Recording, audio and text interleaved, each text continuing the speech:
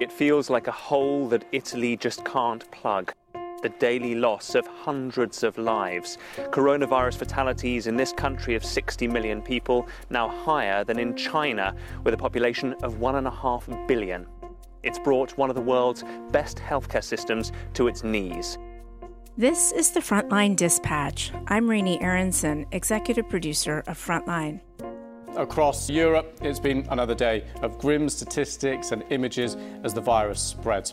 More than 100,000 people are infected right across the continent. Life in Europe has changed almost beyond recognition in just a matter of days. And nowhere is this more the case than in Italy. A country in complete lockdown, streets deserted, overwhelmed health workers battling to save lives. For Americans watching, it's hard not to wonder whether we're peering into a similar future. It's my story, it's your story. It feels really, really close to home. And I feel, as an Italian right now, I feel like there's no other place I'd want to be. That's journalist and producer Sasha Achilli. Right now, she's filming for us in northern Italy, which has just become the global epicenter of the pandemic. Sasha was born and raised there, so what's unfolding has become a personal story for her. In 2014, she was part of the team that led our investigation into the Ebola outbreak in West Africa. And the questions she raised then about our preparedness for the next big disease outbreak are now more relevant than ever.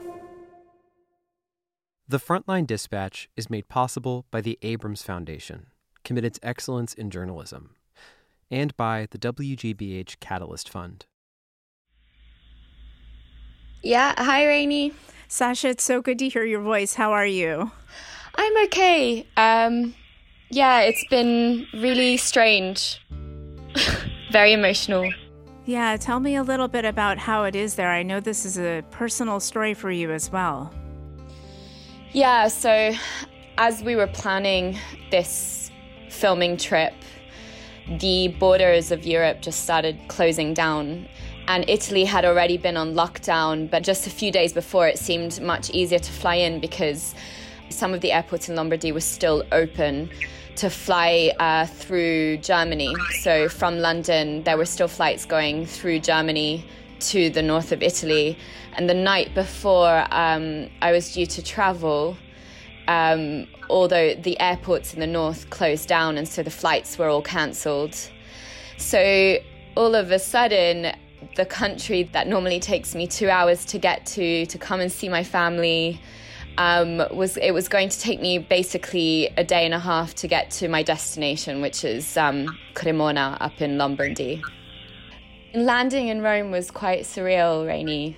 Tell me about that. So, yeah, I landed in Rome and there were taxis running. So I took a taxi to a hotel that had been booked for me near Central Station. And we were driving at 7 p.m., which is normally rush hour.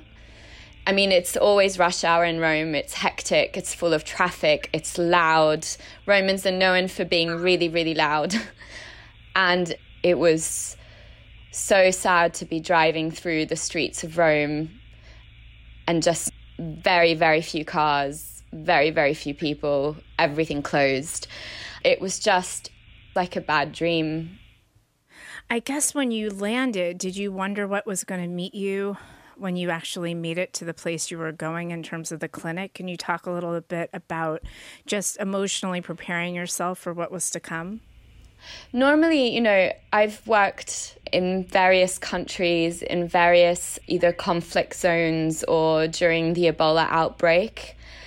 And before deploying on a shoot, there's always a sense of nervousness because you just never know what to expect, but also a sense of excitement. And in a way, when you're going to a completely foreign place, you do feel like an observer. And so that sense of excitement kind of prepares you emotionally for the situation and the place you're going to. I can't say I felt excited at all about coming here. I feel really compelled to. I feel like it's important. I've never actually filmed in Italy. The stories I've done have always been elsewhere. I've never actually made a story about my country. And all I knew was what my family was telling me about like everyday life.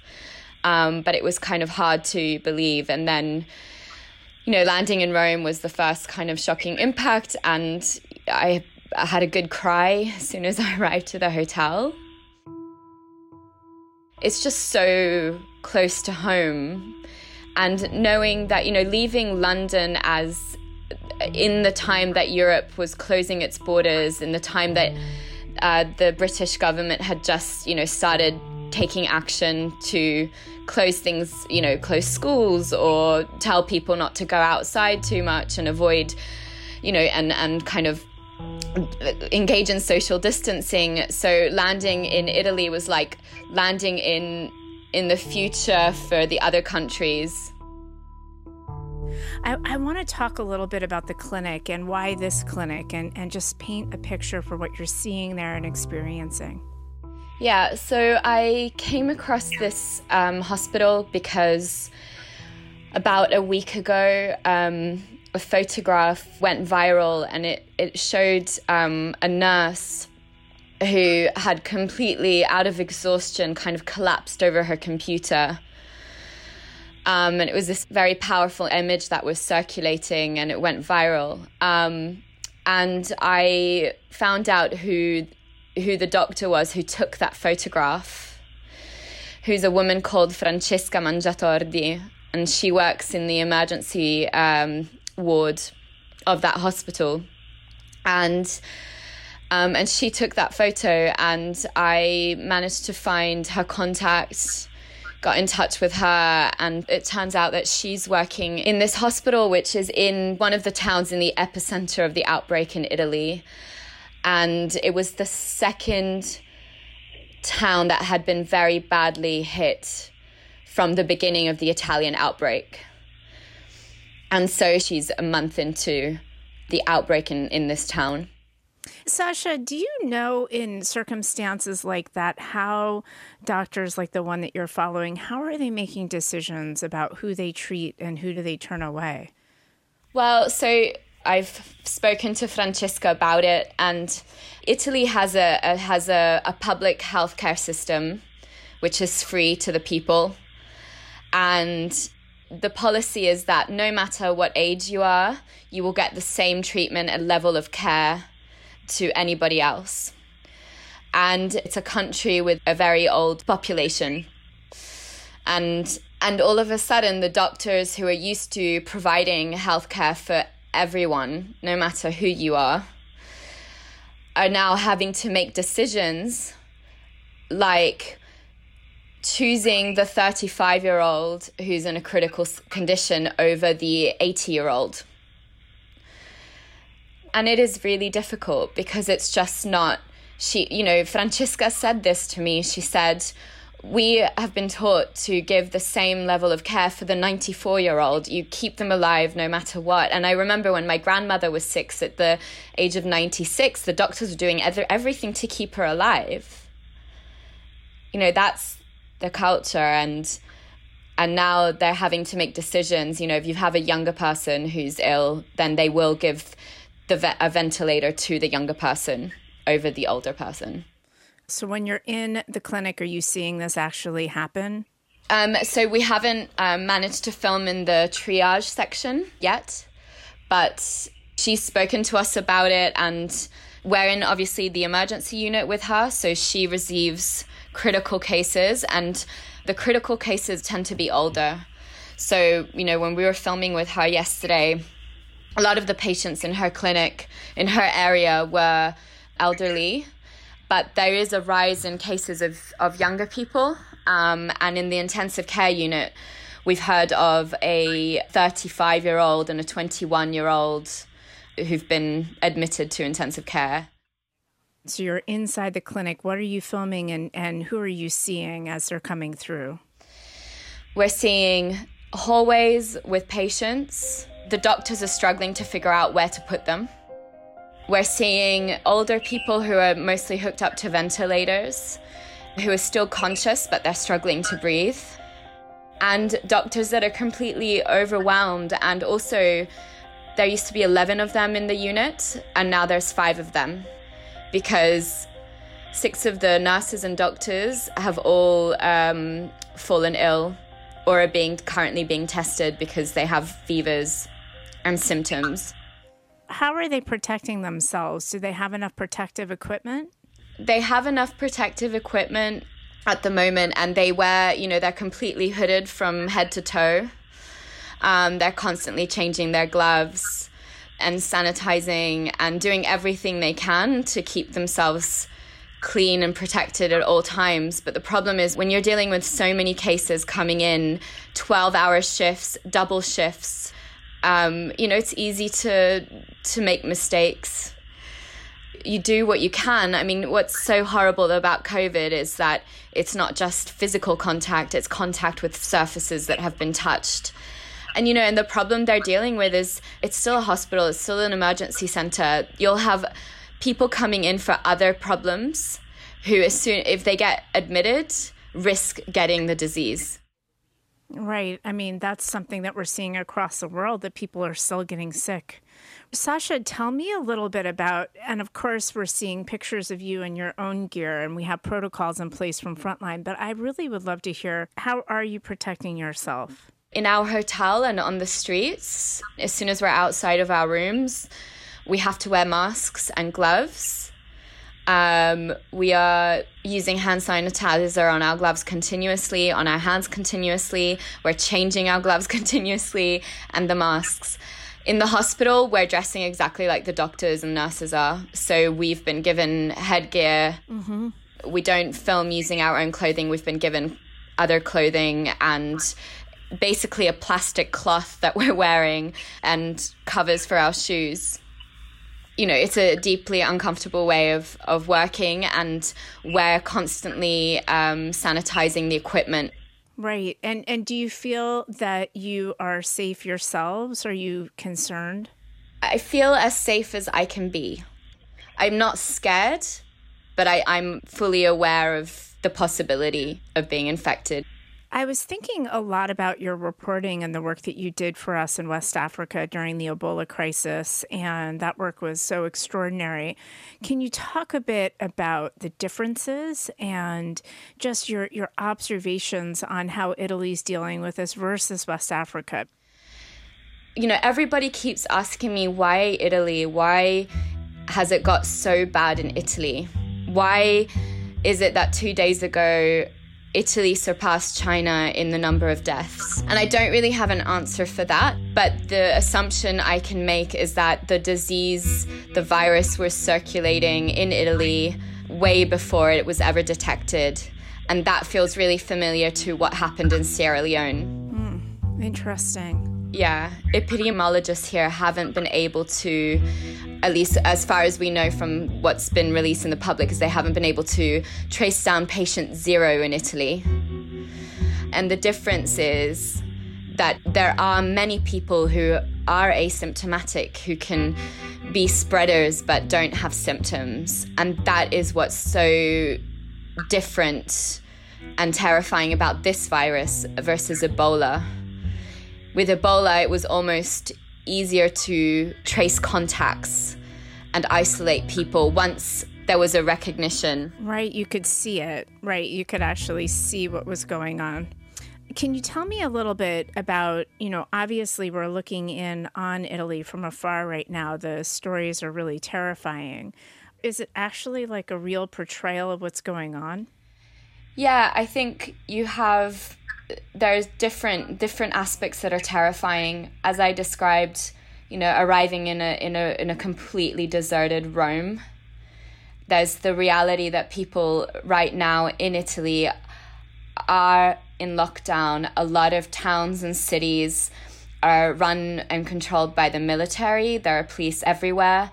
To go out, there has to be a justification. You have to have a self-declaration paper justifying why you are outside. The only reasons you're allowed to go outside is either for work, from a medical emergency, or to return to your residence, or to buy groceries. And you have to be doing one of those things. Have people broken that? Yes, and there are people who've been criminally charged. I wanted to ask if you could look at Italy, and then you're looking at the U.S. as we're starting to see growing cases. What is the advice you're hearing from the doctors to those of us who are living in America? They're saying, get ready. You know, watching the American response, watching the British response, watching the European response, they're all saying that's how we reacted initially. Initially, it was like, don't go to restaurants and don't go to pubs and try to isolate yourself as much as possible, but it wasn't enforced. So at the beginning, it was all quite casual, and that just gave opportunity for the virus to spread and spread and spread. And the doctors are saying, absolutely self-isolate and do it in the interest of yourself, but in the interest of everybody else around you and who you love, because this is very, very real, and to prepare. Right. Don't ignore this, right, and prepare. The Italians have come to the decision that it requires extreme measures to try and control this. So it's just better as citizens that we just take it ourselves and do it and self-isolate and stay at home. Sasha, I assume that one of the hardest things is to be in northern Italy and not be able to be with your family. Can you talk a little bit about that? And I assume you're not going to go and see them after this is over. No, so my movements here are restricted. I can be here because I'm here as a journalist and I'm working, and I can be here because I'm an Italian citizen, so they couldn't turn me away at the airport. However, because I'm no longer resident here, I'm resident in the UK, I have to return to the UK after 5 days and go into 14 days isolation.